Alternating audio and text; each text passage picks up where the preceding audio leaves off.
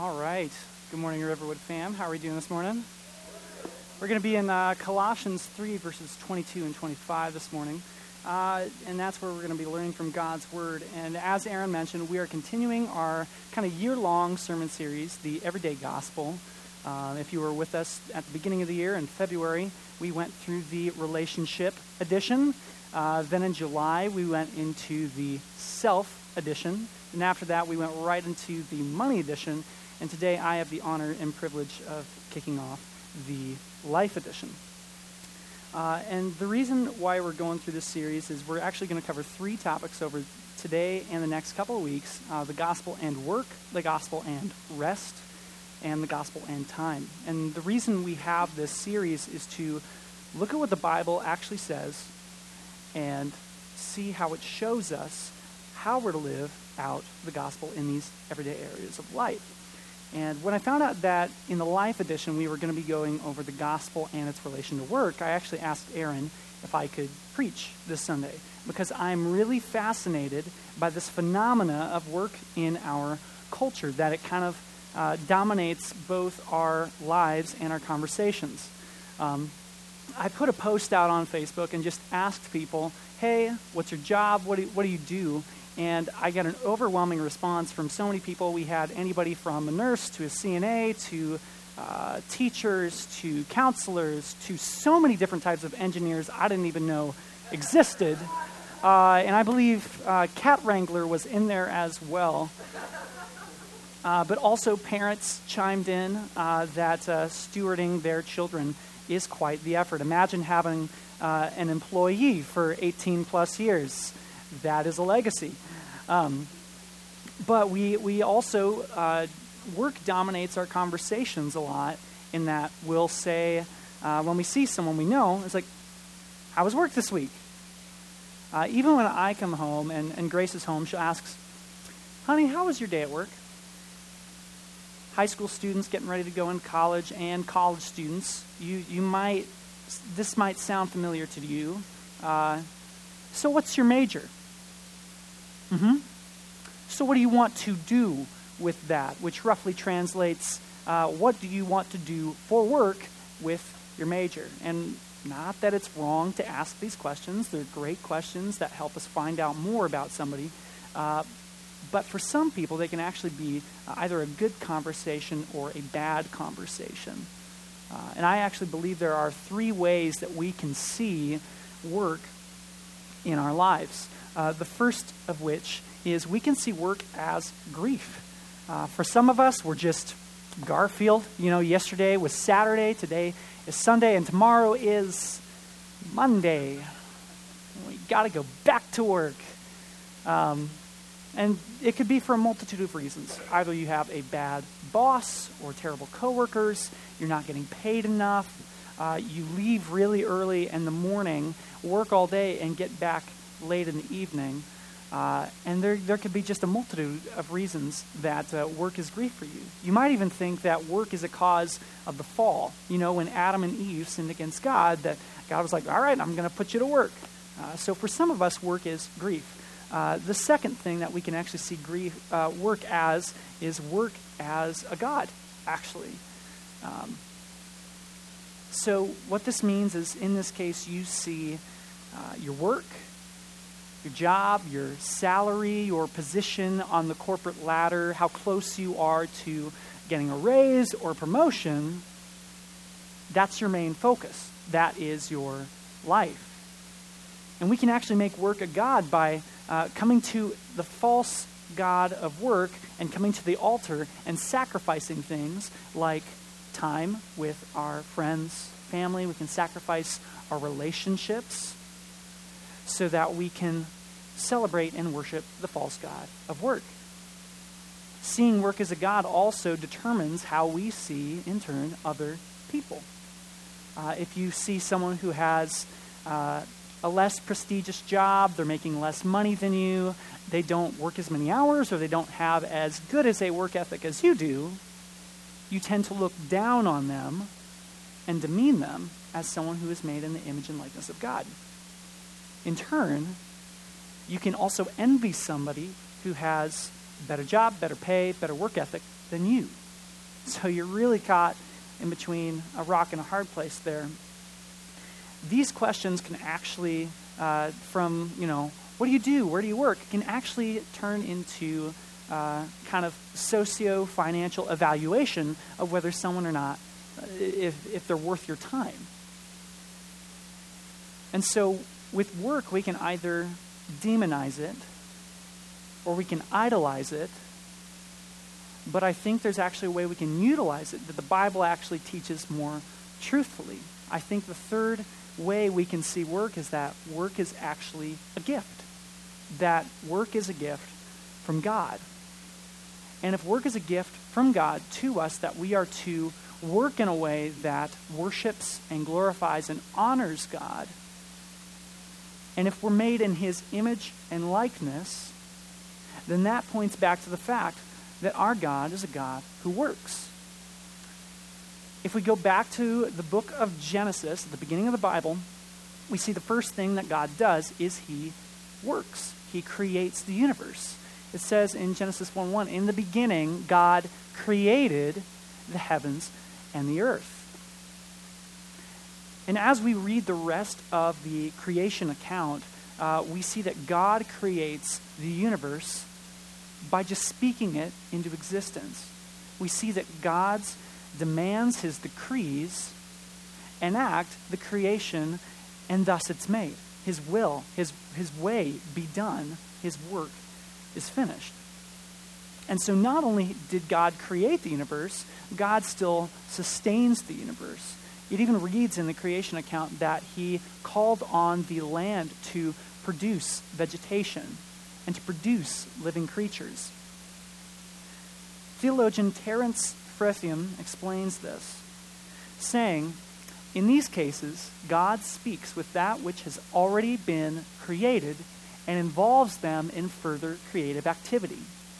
This is mediate rather than immediate creation. It is creation from within rather than creation from without. God's creation is not unilateral, it is multilateral. The non-human creatures have a genuine vocational role. The waters and earth do actually participate with God in acts of creation. And so we also see that God enlists us, people who are made in his image and likeness, to become creation's royal custodians. We see that he mandates us to be fruitful, multiply, fill, subdue, and rule over the earth. Dr. Andrew Schmutzer of the Moody Bible Institute writes about how our being made in the image of God affects this matter. He says, those who are modeled on the divine are, in turn, to serve their king by modeling the divine to the world. In the biblical theology of Genesis, being an image bearer, which is being made in the image of God, is primarily functional to fulfill the creation mandate and necessarily relational. Image is tied to ruling as humankind serves as God's under-king. And so we see this in Genesis 2, that God commands Adam, the first human, the first man, to work the ground, which pastor and theologian Zach Hicks notes as worship language. That God sending and putting Adam and Eve in the Garden of Eden to work the ground, to cultivate and to steward and to grow and to take care of the garden is actually an act of worship. And we even see in the New Testament, in the Gospels, that God the Son comes down into human form as a man and works a job as a carpenter. He takes on his earthly father Joseph's profession as a carpenter, which was a hard job. Like, I was talking to Zach about this earlier this week, and he's telling me, like, you've got to be detail-oriented, you've got to have some serious skill, it's a lifelong thing that you pick up things and you carry them with you throughout the rest of your life, and you just know these things. It was hard work. And we also see that when Jesus was doing his earthly ministry, he actually did works and signs and wonders and miracles. And if you would call yourself a Christian this morning, if you would be a bona fide Jesus follower, God has sent his Holy Spirit to live in you, dwell in you, and to do a work in you and through you so that you can be more like him, so that he sanctifies you, and so that you can be his witness, so that you can do his work and his will on earth. And so as we walk through Colossians 3:22 through 25, I want us to be asking these questions. How can my work be worship to God? How can my work glorify God every day? How can God use me to be a more faithful witness to what he has done? So let's open up our Bibles to Colossians 3, verses 22 through 25, and then I'll pray for us this morning. Paul says, "Bondservants, obey in everything those who are your earthly masters, not by way of eye service, as people pleasers, but with sincerity of heart, fearing the Lord. Whatever you do, work heartily, as for the Lord and not for men, knowing that from the Lord you will receive the inheritance as your reward. You are serving the Lord Christ. For the wrongdoer will be paid back for the wrong he has done, and there is no partiality."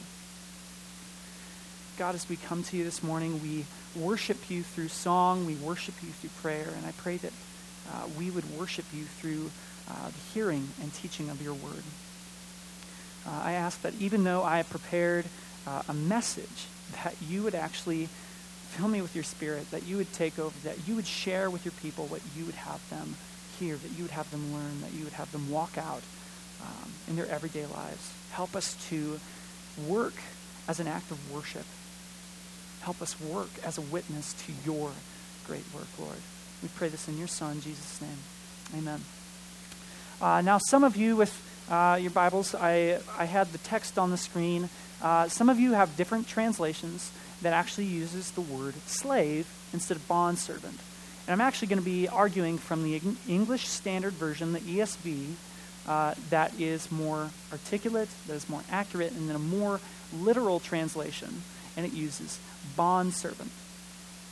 And rather than trying to rush past this issue or, deny what the Bible says or discredit or edit what the Bible says or change what the Bible says, how about we actually look at what the Bible says and see what Paul means in this context? And I want to do this first by comparing and contrasting what it means to be a slave and what it means to be a bondservant. And as you may know, the wickedness of slavery, it's not a controversy. We just know it's evil, it's immoral, it's shameful, it is painful, and it's ungodly. History has testified that slavery has existed almost just about everywhere. In the United States, we had American slavery, where African Americans or Africans were enslaved by people here, or they were brought over. For some of us, as we read the Bible in the book of Genesis, we see towards the end that Joseph is sold into slavery by his brothers to Egypt. And then later in Exodus, at the beginning of Exodus, we actually see that God's people have come under slavery, under Pharaoh's oppressive rule. And I think perhaps the modern equivalent of slavery would be sex trafficking. And so, as we're looking at this here in the Bible, we see this word, we see slave, and we wonder why it's not being condemned right here and right now by the Apostle Paul. Now, Paul, who wrote the letter to the Colossians, also wrote a letter to Timothy. He wrote 1 Timothy, and in chapter 1, verses 9 through 10, it says that the law is not laid down for the just, but for the lawless and disobedient, for the ungodly and sinners, for the unholy and profane. And then he continues to name all these different identities of sin, and one of them that he calls out is enslavers, slave traders. And he goes on to say, and whatever else is contrary to sound doctrine, which sound doctrine is a healthy dose of teaching from the Scripture, from God's Word. And so right here, Paul condemns slave trading. He condemns slavery. which, if you're not sure exactly what that is, it's where someone is either free or they're maybe born into it, but they are taken into captivity and they are made someone else's property, a person owning another person. And that's sex trafficking today. That was American slavery, and that was ancient slavery. Now let's contrast this with what it means to be an ancient bondservant. Well, how does somebody become a bondservant? Paul is writing this in the context of the ancient Roman Empire, which was a vast and powerful empire and also a conglomeration of nations, cultures, and peoples. And so when Paul is writing about the category of bondservant, sociologically and economically, it is a complicated category because many people were in it willingly, but some people were in it unjustly. So one instance is that being a bondservant was actually a way that you would settle debt. It was a way of dealing with ancient bankruptcy. So nowadays, if you would go in for a loan, maybe you're starting a business, you'd go in for a loan and they would ask, so what's your collateral, if you default?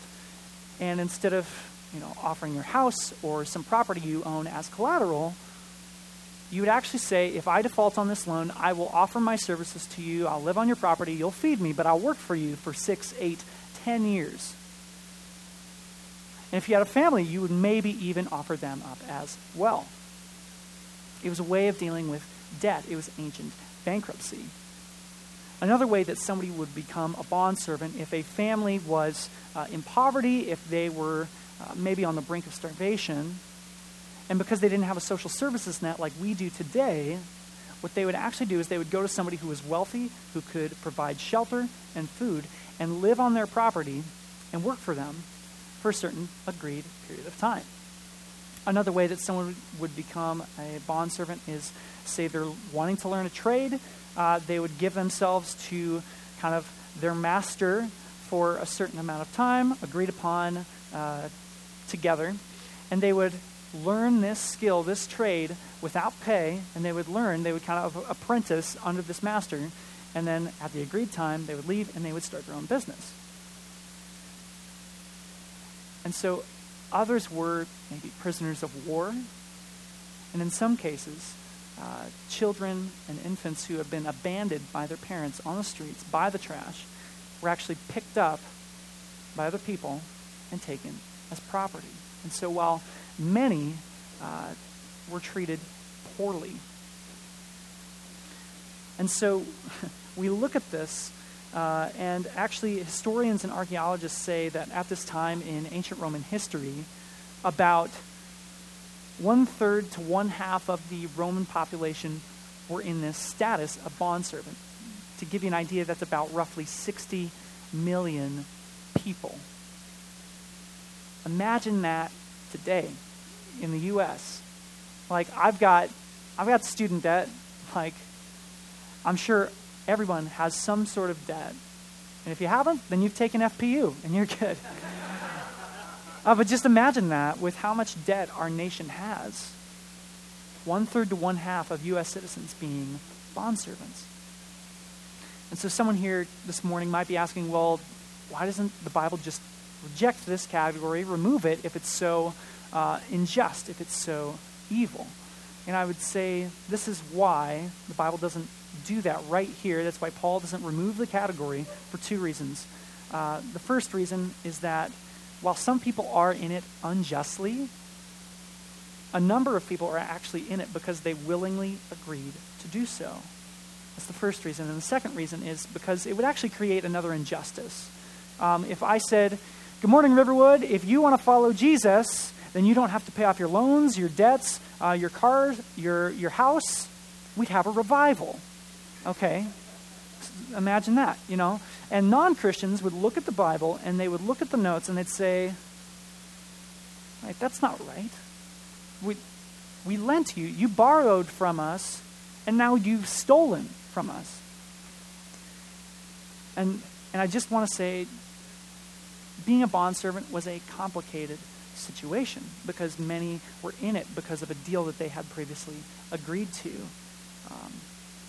Being a bondservant wasn't primarily racial, like United States slavery. People could actually be emancipated by maybe the age of 30. The Bible indicates, as Paul writes in 1 Corinthians 7, he says, if you can gain your freedom, avail yourself the opportunity. And then a couple verses later, he says, do not become bondservants of men.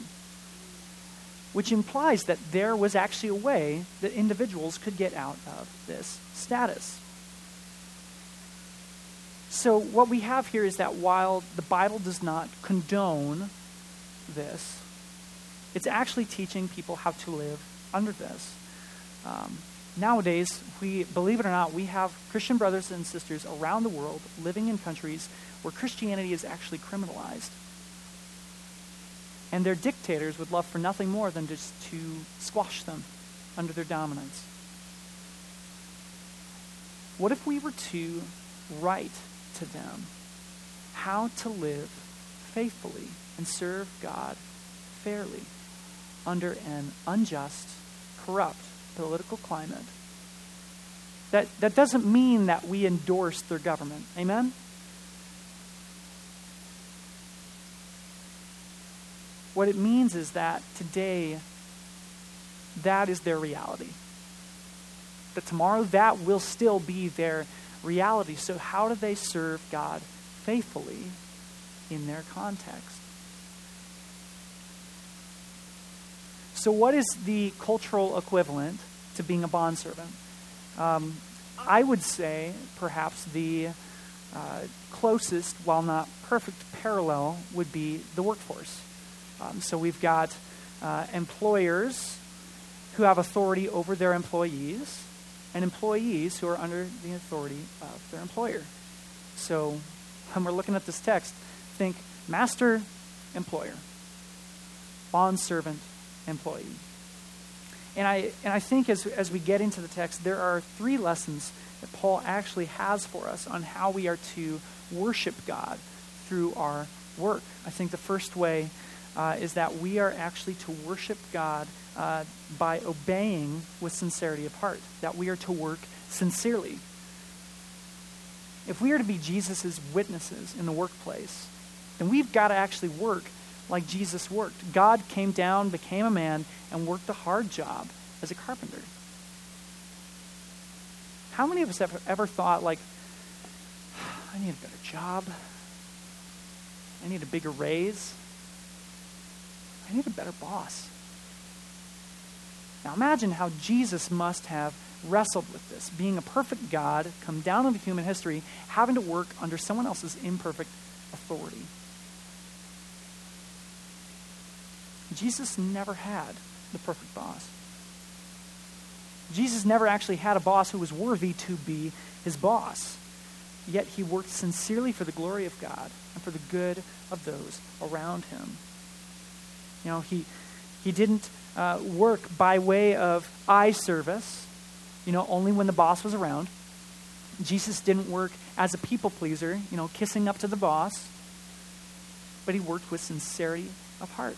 And Paul says, fearing the Lord. And so when we fear the Lord, when you live in total awe and reverence of who God is, and because of what God has done, and because God invites us to work in relationship with him, you see things differently. You see this not as a have to, but a get to. You hear that? You don't see this work as a have to, but you get to. If that's not mere optimism, it's not a glass half full kind of way of looking at it. If we look through this as through the lens as somebody who has been redeemed and restored and transformed by God, our hearts are going to change because God is the one who changes hearts. And if God has changed our hearts, we're not going to see this as an obligatory shackle. We're going to actually see this with new eyes because we've got a new life and a new heart, that we have an opportunity to actually worship God through our work with sincerity. And we get to worship him obediently. The second lesson that Paul has for us is that we are to work heartily as for the Lord. Now notice, I did not say work hardly. Okay, I know it's heartily, which means to work hard with all your heart, with your whole heart. And so when you go in for your employer evaluation, which for some of us might be once or twice a year, once every 6 months, the one thing you do not want to hear on your critique section is, does not work hard at all. The other thing you don't want to hear in your room for improvement section is, could goof off less while on the clock. And I know it's hard. I know the daily grind is difficult, to do it every day and give it everything. But I think this is why Paul says, work heartily, as for the Lord and not for men. And so if you have a high view of God, if you have a high regard for his word, his scriptures, his commands, his decrees, you are actually going to live and worship and work differently. You're actually going to pay God more attention and honor. You are actually going to, whether you have a good boss or bad boss, you're going to see God is your boss's boss. That's what he says. Now, every organization, or company has some sort of chart of who is at the top. So maybe you even have at your workplace like a designated wall where it's got like the picture of your boss and the picture of his bosses. Then right above him is the CEO. Now I want you to imagine Jesus is at the top of that he's above them all. Jesus is above them all even if they aren't Christians. And what I would say is that whatever boss you have, work hard. Work hard for Jesus, knowing that they even have a boss above them, which is Jesus. Paul even says in Colossians 4, verse 1, in the next chapter, he says, "Masters, treat your bondservants justly and fairly, knowing that you also have a master in heaven." So whatever kind of boss you have, whether it's good boss or a bad boss, work hard. Like I'm telling you, like your work is not only part of your worship, your work is a part of your witness. You want to know how to point your boss, your coworkers, your fellow employees to Jesus? By working hard for Jesus. There was a story I heard of this janitor who was a Christian, and he had worked for this really successful business in this really big building, and he worked there probably about 30 plus years. And so as he's teaching this new guy, the new janitor, what to do, new guy's observing him, scrub toilets, which in my experience is like, that's not something you really have to observe if you're doing it at home. Otherwise, that's another story. But this guy was he was a quiet guy, humble guy. He was a faithful servant. And so as he's cleaning the toilets, the new guy recognizes that, he's cleaning the back of the toilets. Like that place where nobody actually looks. Just FYI, maybe look sometimes. Okay, just letting you know. And so the new guy asks, why are you cleaning the back of the toilets? And the janitor said, because I work for Jesus. And he sees that too. Someone might sign my check, but ultimately I work for God. And I'm going to do a good job because I've got a good master, and his name is Jesus. Working hard for Jesus, like say being a janitor, or some other job that doesn't get a whole lot of praise or a whole lot of recognition. Working hard for Jesus doesn't always mean that the job is glorious or that the pay is great or that the benefits are awesome. But he's glorious. He's great. He's awesome. And he sees the work that we do, no matter how unnoticed it goes or how thankless it seems. And just one more thing. If you want to really impress your boss, ask them how you can do a better job. Like I'm telling you, just ask your job how you can improve what you're doing. Because two things are going to happen. First thing, your boss is going to have probably a lot more respect for you. They might even love you. Second thing, they're going to have a heart attack because nobody asks this at all. And for those of you who are employers, you know that a lot of people are looking for work, but not a lot of people like this are showing up. How do we worship Jesus? We work heartily for Jesus. We work hard. And I think that leads us to Paul's third lesson. And I think the third lesson is that we are to work longingly. That should be up on the screen, just so you can see. And he says, knowing that from the Lord you will receive the inheritance as your reward. You are serving the Lord Christ. For the wrongdoer will be paid back for the wrong he has done, and there is no partiality. And so if we're going to live out our witness for God before others, and we're going to do that faithfully, we need to be reminded that there is a reward, that our work is not for nothing. Back in that day, bond servants didn't have anything. They owned nothing. They didn't even have like a retirement plan. Who here has a retirement plan? A 401k? Okay, if you work for a nonprofit, it's like a 403B or C, I think.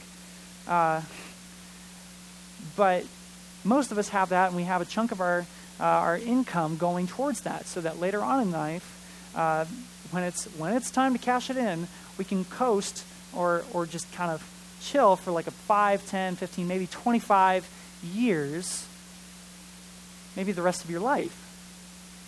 Bond servants didn't have that. Bond servants didn't have a retirement plan. They were severely, extremely disadvantaged. Now, as you're thinking about your 5, 10, 15, maybe 25-year retirement plan, imagine having an eternal retirement plan. And this is what Paul is saying. Jesus has a retirement plan for you. If I think about, I'm 25, and I'm in FPU right now. Luke's teaching it, and last week they asked, kind of, what's your retirement plan? What do you want to do? And I'm like, I'm just trying to survive 25 right now. I'm trying to, go through the steps, pay off our debt, then build our emergency fund. And I'm not even thinking about retirement right now. But Grace and I had our meeting that was a part of that, and we talked about what we want to do, and it's just like, that's pretty motivating. If we look at the text and we see that God has a retirement plan, that he has an inheritance, a reward for us, that kind of gets me up in the morning. That gets me going.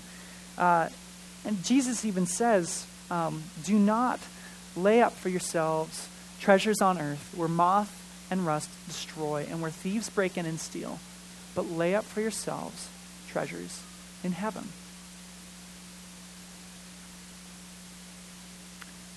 Now, I'm not going to pretend to know what these treasures are. Some pastors and theologians would have a better idea than I would. Some of them have pretty good theories. But I would say, ultimately, our truest treasure is going to be spending an eternity with Jesus. Amen? And maybe you have actually been cheated. Maybe your boss or a fellow employee has taken something away from you that was pretty significant. They've stolen from you. And what Paul says here is, hey, it's okay because you serve the Lord Jesus Christ, who is more just and richer beyond all compare. God is going to pay them back for the wrong that they've done to you. And he's going to pay you back what you're owed. What they've stolen, God is going to take away from them. And what you've worked so hard for, God is going to restore. That's encouraging. That God is going to take care of us. He's going to take care of you. That God has a retirement plan, an inheritance for you eternally. Jesus has a way of taking care of it because he's God and he's good and he loves you. And so what Paul is teaching us is this is godly living under authority. And Paul says that, and there is no partiality. That means that God deals justly and fairly. He does not pick favorites like we see so many times in the Old Testament. That fathers have chosen certain sons and then that has created a family division. God doesn't do that. There's no partiality.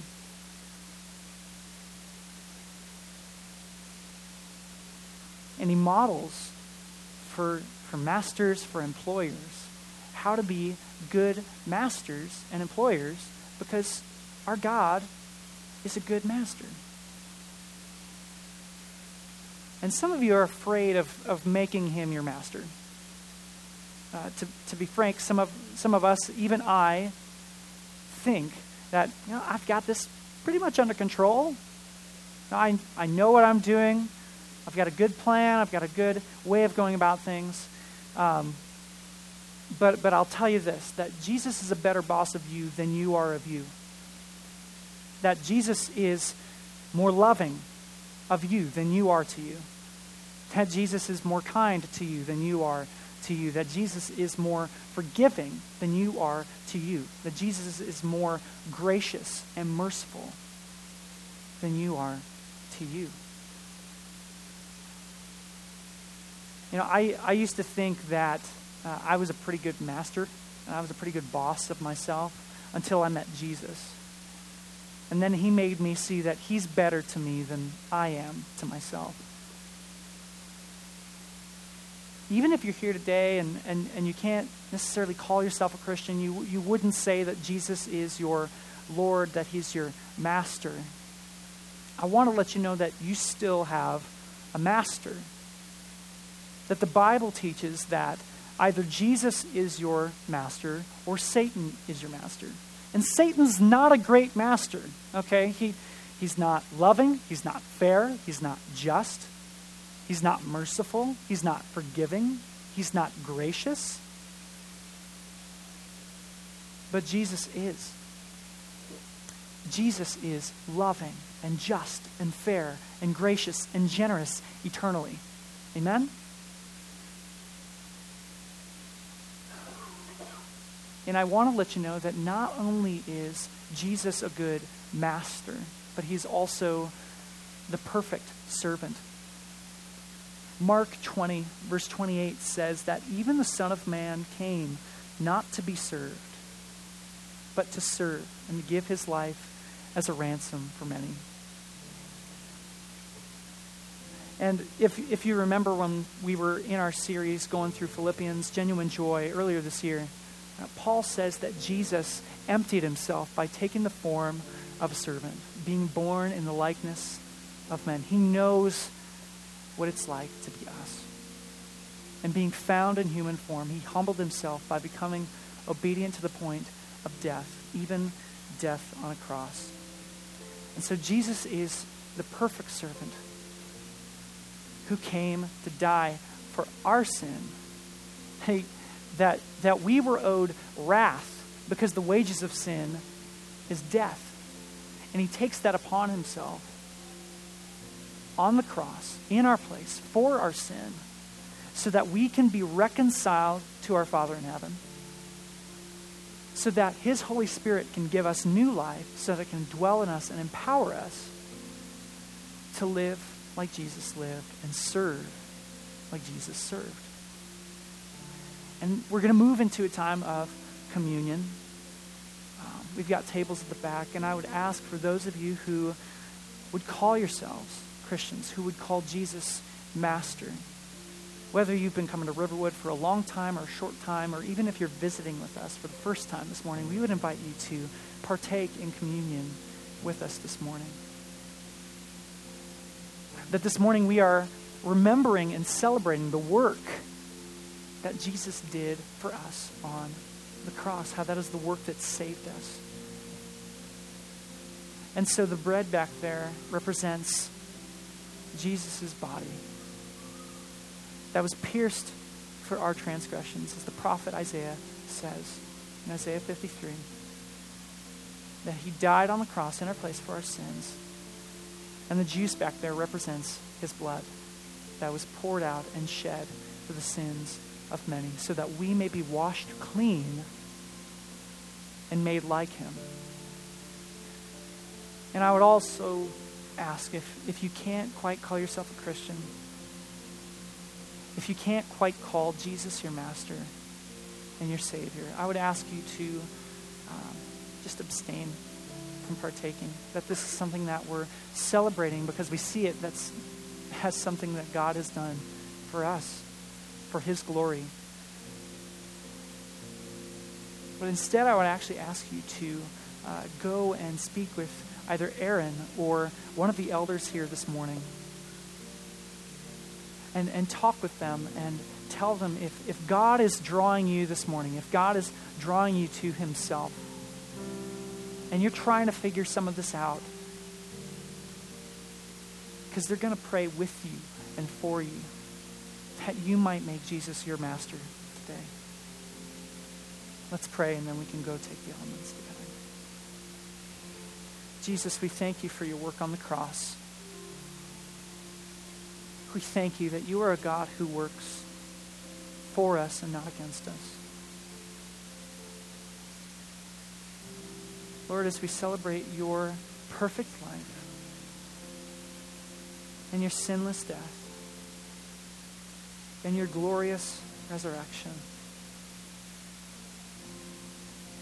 I pray that you would continue conforming us in your image and likeness, that we would be made like you, that we would grow to know you more and to love you more and to follow you more.